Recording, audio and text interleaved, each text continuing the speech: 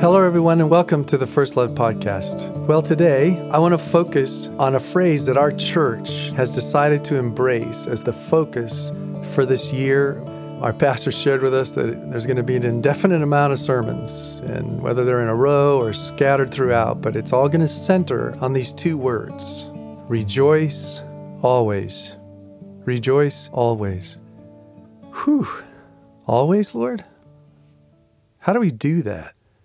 What about the things that happen to us that are not a cause for rejoicing? How do we still rejoice in the midst of that?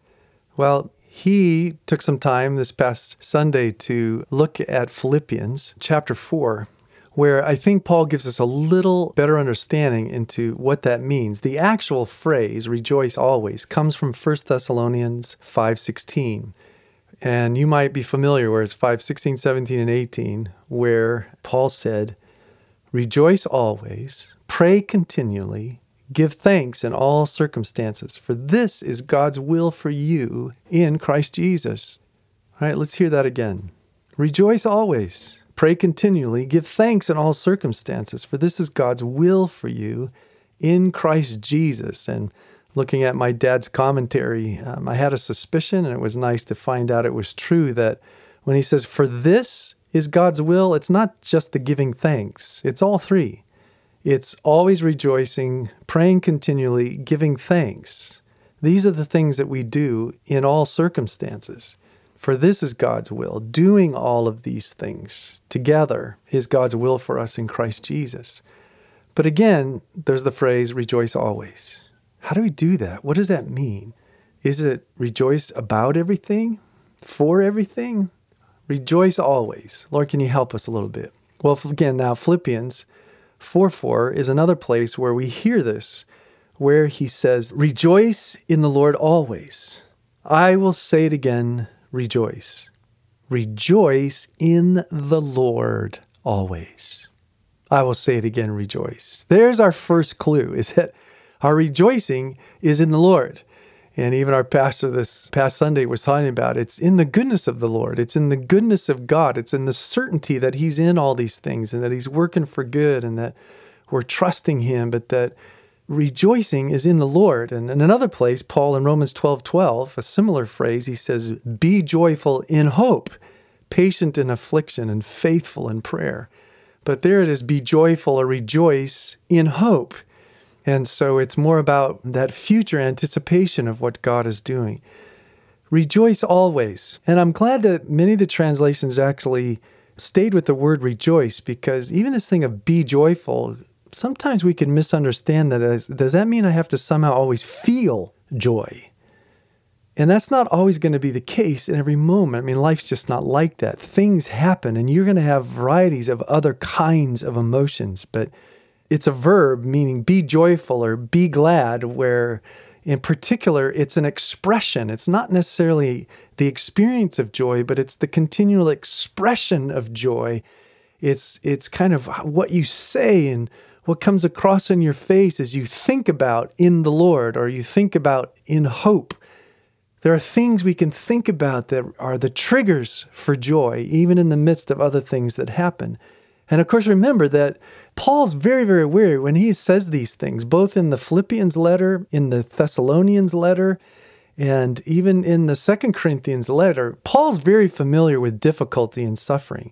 In Philippians 1:29, he says, it has been granted to you on behalf of Christ, not only to believe in him, but also to suffer for him. Remember in the Philippian letter, he's wrongfully imprisoned in chains, and yet he's rejoicing because he's watching God do amazing things in the midst of his imprisonment. But it's normal. Hard things happen, and yet he says, but I rejoice. But I rejoice. I want you also to rejoice with me because God's still accomplishing amazing things. It's almost that thing in a couple podcasts ago about good drama is anticipation mingled with uncertainty. I mean, he's just anticipating that no matter what the uncertainties are and how the day unfolds, there's always something to rejoice because God's at work in me or through me and among others. And so he can say, let's rejoice. Or consider 1 Thessalonians, where he says that he's aware of the fact that he says, when you guys, chapter 1, he says, when you guys came to know the Lord, He says, "We know, brothers and sisters loved by God, that he has chosen you because our gospel came to you not simply with words, but also with power, with the Holy Spirit and deep conviction. And you know how we lived among you for your sake. You became imitators of us and of the Lord, for you welcomed the message," and here it is, "in the midst of severe suffering with the joy given by the Holy Spirit." These guys were undergoing severe suffering. And then later in chapter 3, he says, "I sent Timothy to strengthen and encourage you in your faith, so that no one would be unsettled by these trials."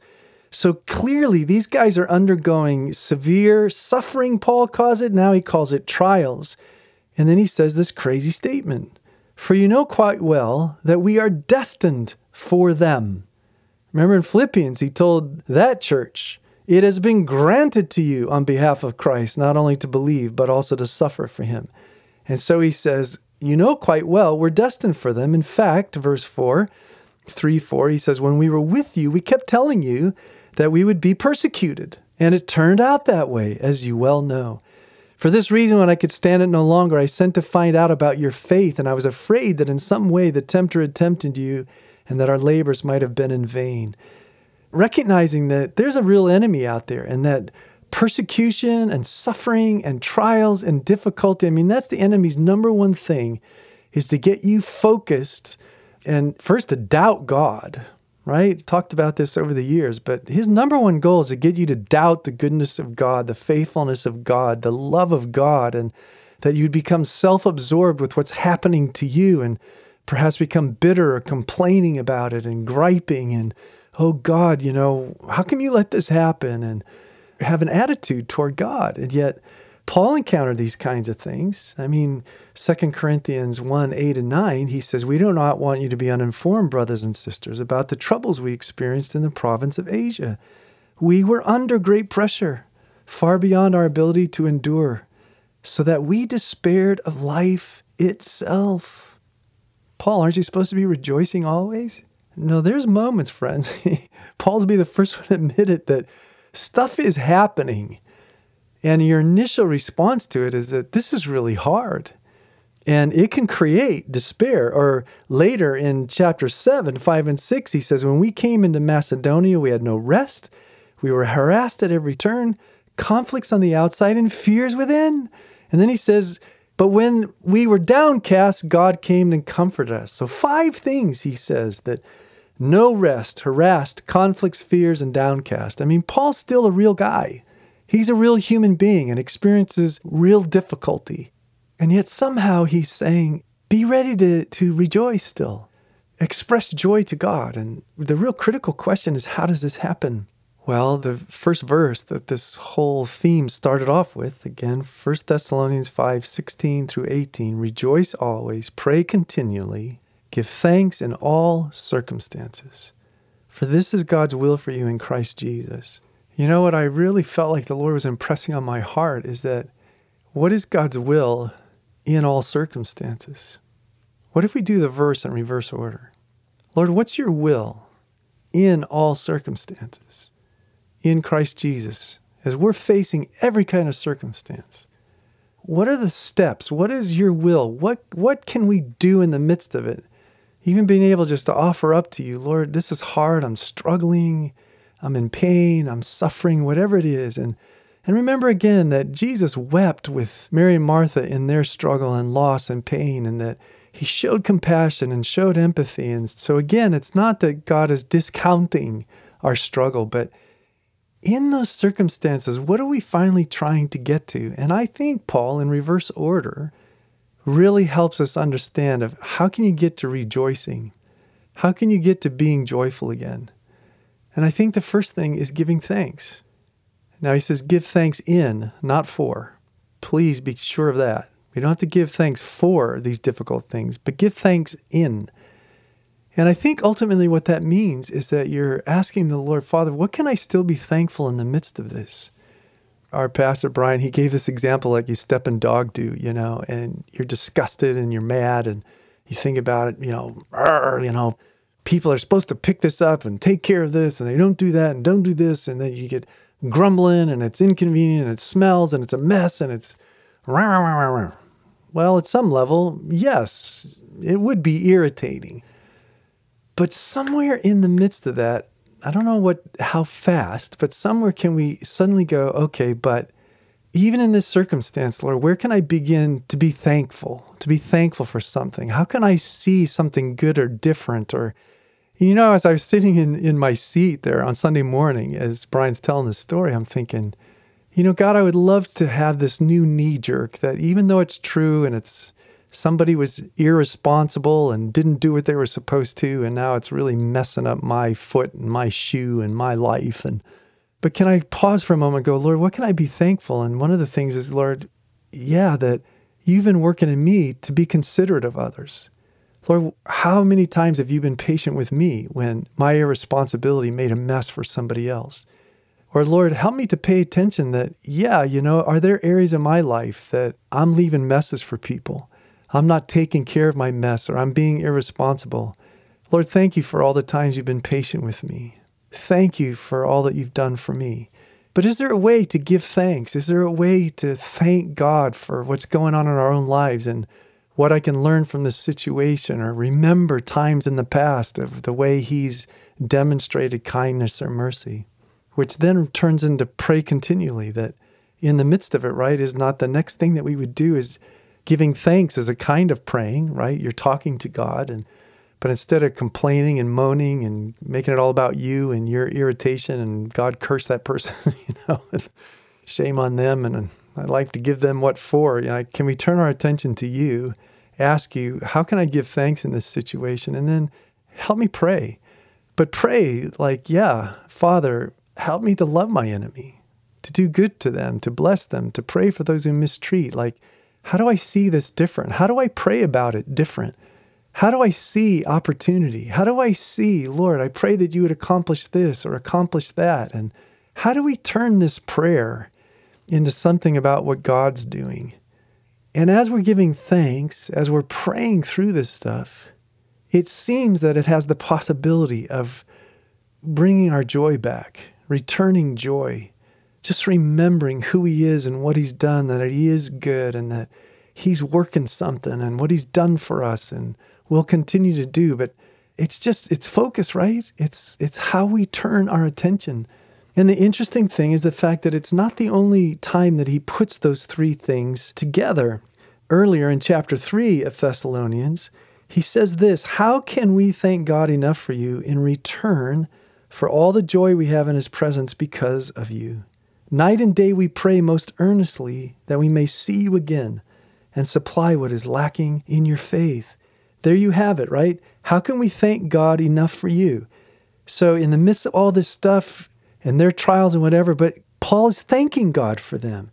And then night and day he's praying most earnestly for them. And he says, how can I thank God enough in return for all the joy we have in his presence because of you? That it's this giving thanks, it's seeing it different, it's praying in a different way. And in the midst of thanks, in the midst of prayer, there's a joy that seems to return where Paul's like, it's crazy, but while I'm doing this, we're just feeling such joy in God's presence. Or in Philippians, that passage that I began with where he says, rejoice in the Lord always, 4:4, but we're going to go all the way through 4-7. He says, rejoice in the Lord always. I'll say it again, rejoice. Let your gentleness be evident to all. The Lord is near. Do not be anxious about anything, but in every situation, by prayer and petition, with thanksgiving, present your requests to God. And the peace of God which transcends all understanding, will guard your hearts and minds in Christ Jesus. It's a little longer thing, but you see is that you may be feeling anxious about something, but he says, rejoice in the Lord. And I'll say it again, rejoice. Well, how do I get there? Well, he just said, remember that the Lord is near. Present your requests, prayer and petition, but do it with thanksgiving. And what's going to happen? The peace of God that transcends all understanding is going to invade your life and cause you to rejoice in the Lord, to rejoice in hope, to rejoice in anticipation and confidence of what God will do. Or even consider this at the very beginning of Philippians. He's introducing the letter and he says that I thank my God in all my remembrance of you, always offering prayer with joy in my every prayer for you all. There it is again. I'm thanking God in my remembrance. I'm always offering prayer with joy. Thanks, prayer, joy, right? Are you seeing this happening here? Somehow, some way, that a big part of joy returning, the ability to feel joy and express joy, it has a ton to do with where we're finally going to place our focus. We actually have on the website, there's resources, there's all kinds of verses. And one of the verses we have is called Sources of Joy. And it's there where the Lord says through Psalm 16:11, he says, I've made known to you the path of life, and I fill you with joy in my presence. As we turn and engage his presence through prayer and thanks, joy can come. Or he says, I will satisfy you in the morning with my unfailing love that you may sing for joy. It's as we engage and think about and notice his love again. Or he says, as you remain in my love, my joy will be in you and your joy will be complete. That the Holy Spirit is a part of releasing joy in our lives. That there's many ways, but it has everything to do with our focus. Are we going to turn our attention onto the inconvenience or the pain or whatever? And again, not to minimize. There's the appropriate moments to engage in that, but it's where you're going to set your focus. How soon can you offer that and turn your attention back to, Lord, is there a way that I can give thanks? Help me to pray. And as I'm doing so, oh God, that I would watch joy and expressions of joy and delight return into my facial expression, my tone of voice, what I say and do. They can just sense that joy has come back. Well, I want to finish then with just allowing you to hear this from the Lord, these two passages, Philippians 4:4-7, and 1 Thessalonians 5:16-18. So listen. Beloved, rejoice in me, your Lord, always. I will say it again, rejoice. Let your gentleness be evident to all, for I, your Lord, am near. So do not be anxious about anything, but in every situation, by prayer and petition with thanksgiving, present your requests to me, your God. And my peace that transcends all understanding, will guard your hearts and your minds in Christ Jesus. For this is my will for you in Christ Jesus. In all circumstances, give thanks, continually pray, and always rejoice. Oh, thank you, Father. Help us to really let that soak in. And Father, really help us in the midst of our trials, our difficulties, the things that are irritants and whatever.